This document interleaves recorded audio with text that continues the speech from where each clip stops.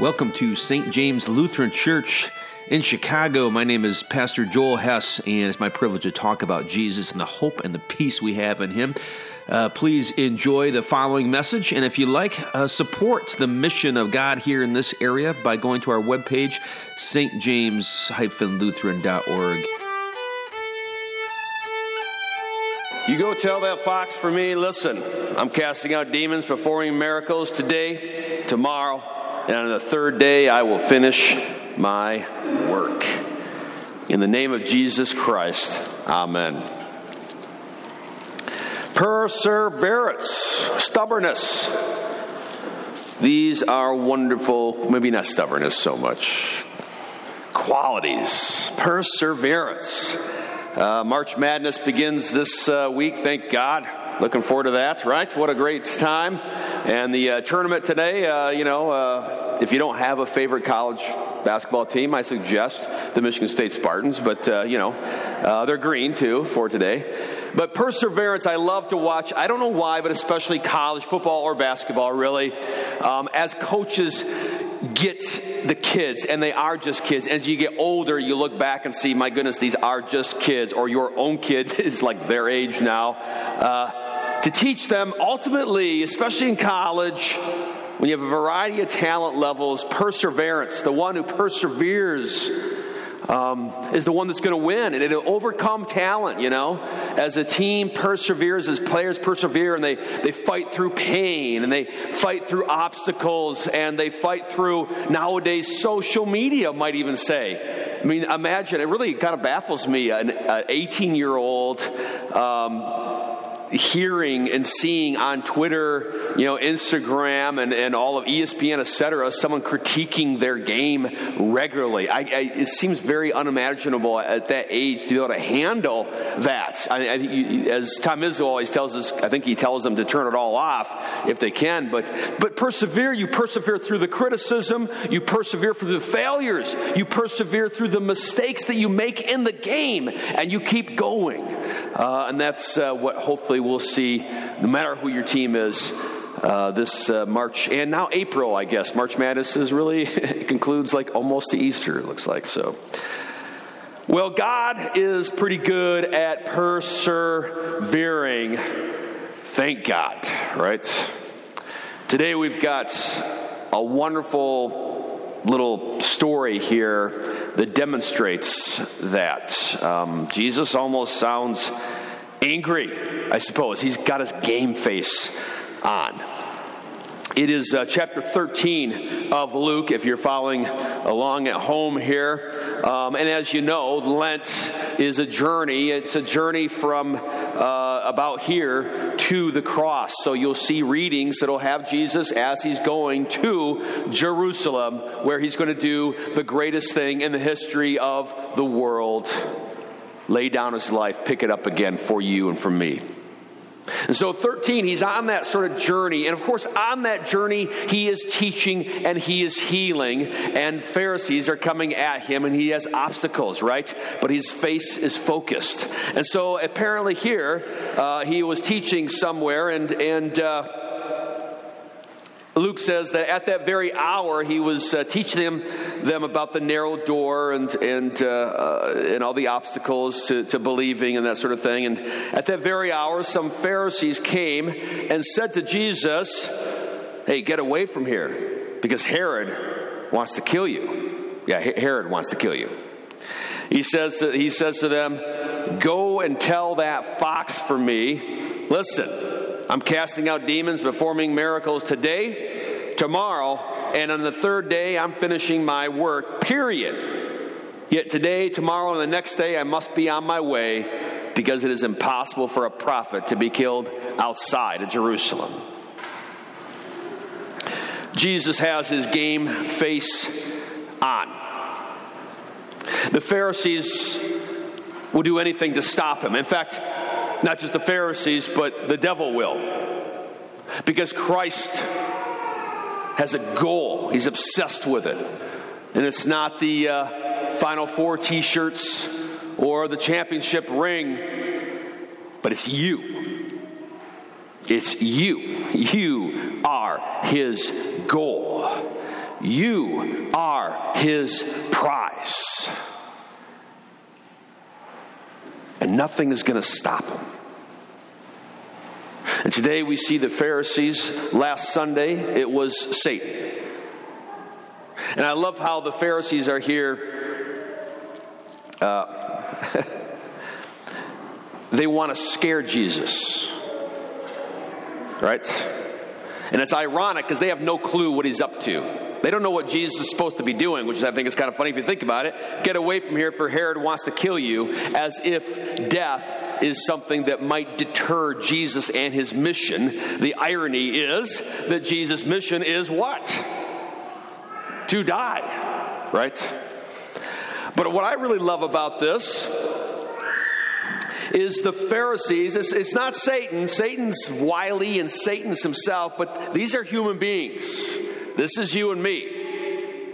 The Pharisees come and they warn Jesus, get away from here because Herod wants to kill you. Classic church life for a pastor. And I think we do the same thing like the Pharisees. Who really wants to kill Jesus? It's not Herod. Herod actually, the first Herod, by the way, Herod the Great, that's the one that had all the little babies killed and wanted to kill baby Jesus. Absolutely, but he's dead. This Herod they're talking about is his son. He's in charge of like a fourth of what his dad was in charge of. And this Herod does not want to kill Jesus. He didn't even want to kill John the Baptist, if you remember.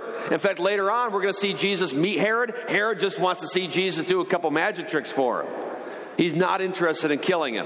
Who is interested in killing Jesus, though? The Pharisees. And I guess this week, I was meeting with some other pastors talking about this. It just dawned on me how typical this is of you and me. God forbid we tell someone up front what we're thinking. But instead, we triangulate, right?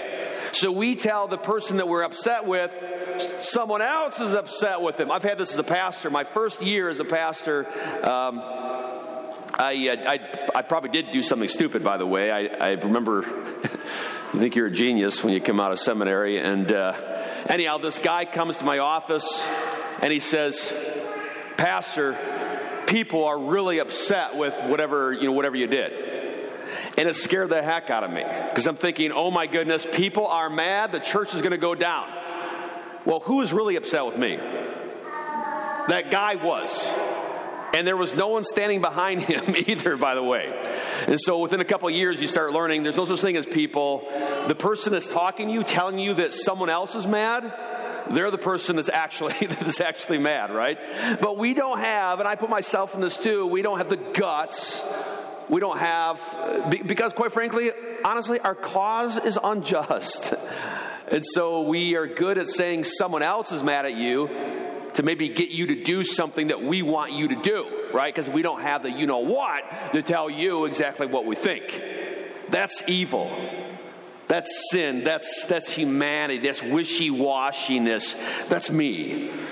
And that can be you too, can't it? So here are the Pharisees trying to dissuade Jesus, stop him. They just want to stop him because he's become popular. And what's funny is, why do they want to stop him? What's he doing? Helping people, curing people. But you see, what they don't like is he's becoming popular. We're losing our cred. People aren't coming to us for all the answers. They're going to you, Jesus. And so maybe they think, they do it all the time. The Pharisees, they either want to test him to make him say something stupid. They're journalists. They're journalists and lawyers. I'm sorry, are there journalists and lawyers out there? There's nothing wrong with that profession, by the way. Very important profession. But this is how it seems sometimes, right? They're trying to, all they care about is, how can I get Jesus to say something dumb? Or as lawyers, how can I get him to say something technically wrong, and so that I can tell others he's wrong, he's bad, he's not that good of a rabbi, he doesn't know what he's talking about. Or at least he'll say something outlandish that people will get mad about, right? And so Jesus is on his way. His only mission from birth to Jerusalem is to die and rise for you. But whether it's Satan in the wilderness Whether it's people, his enemies, Pharisees, lying and trying to scare him with death, or scare him or try to trip him over on his words. And then, sadly enough, who was in his way? But even his own disciples. Even Peter, who professed how much he loved Jesus, is the one that told Jesus, God bless Peter, to his face, after Jesus said, I'm going to Jerusalem, they're going to arrest me, kill me, 3 days later I'm rising again. Peter, who just got done confessing how Jesus is the Christ, Peter grabs Jesus and says, I don't think so, and starts waving his finger at him and rebukes Jesus. It's the dumbest idea I've ever heard in my life for God, let alone a Messiah, to die. And yet, Christ could not be stopped. You go tell that fox that I'm going to go do this on this day, and then tomorrow I'm going to keep on doing it, and then the third day, when I'm good, well, and ready, I'm going to stop. Isn't that awesome? And of course, what happens on the third day? He rises again from the dead. I'm going to be done when I say it's done. Nothing's going to stop me at all. Not even my own people. Not even the rejection of the people that I love, throwing stuff at me, yelling insults at me, putting a cross on me. I'm going to keep on walking up that hill. Nothing's going to stop me. Why? Because I'm crazy in love with you.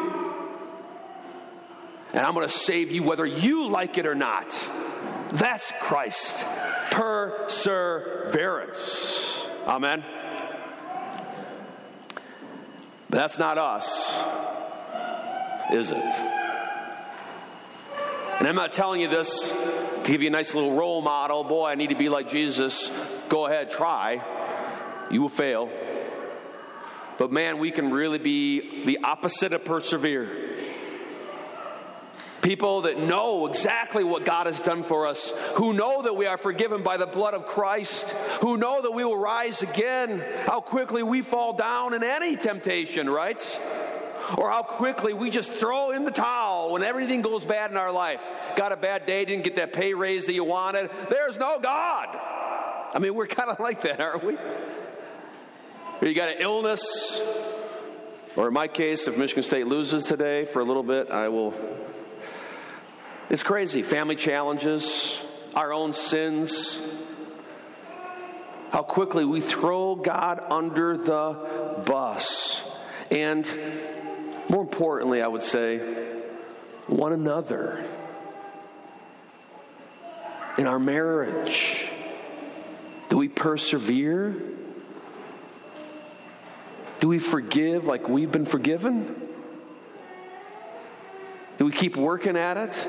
For our kids, for our neighbors, for those and our enemies. How about this? God who loves us who were once enemies at work or at school, you all have enemies. How quickly we think it's insane. There's no way I can forgive this person. There's no way I can love that person. How quickly we just throw in the towel. We try. We tell God, well, I tried for a little bit, like, a day or something, but it's just not working out and I hate this person. I'm going to have to exact my revenge on them. How quickly we totally stop loving, stop forgiving, give up. Maybe even as a church, as St. James. Too many challenges. The wall's coming down. There's other things coming down, by the way. We won't talk about that today.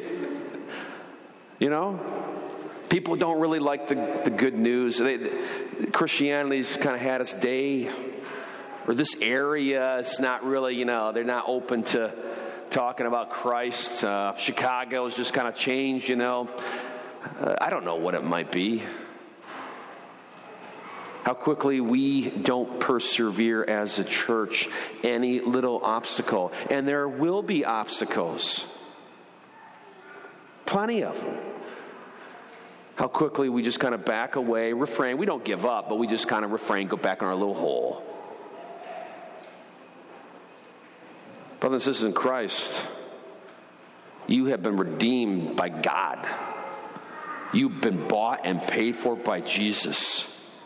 He has and will persevere for you. You're just fine. You are on solid ground. Your feet are firm. You don't need to be afraid of any obstacle.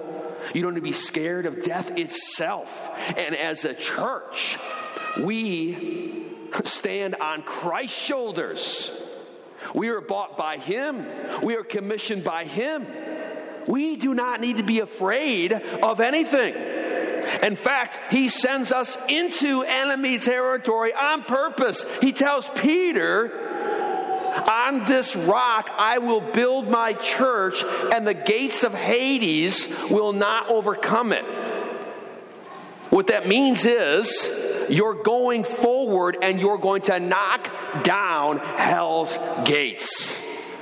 And you will be successful. And that He says to you and to me and to St. James. Praise God.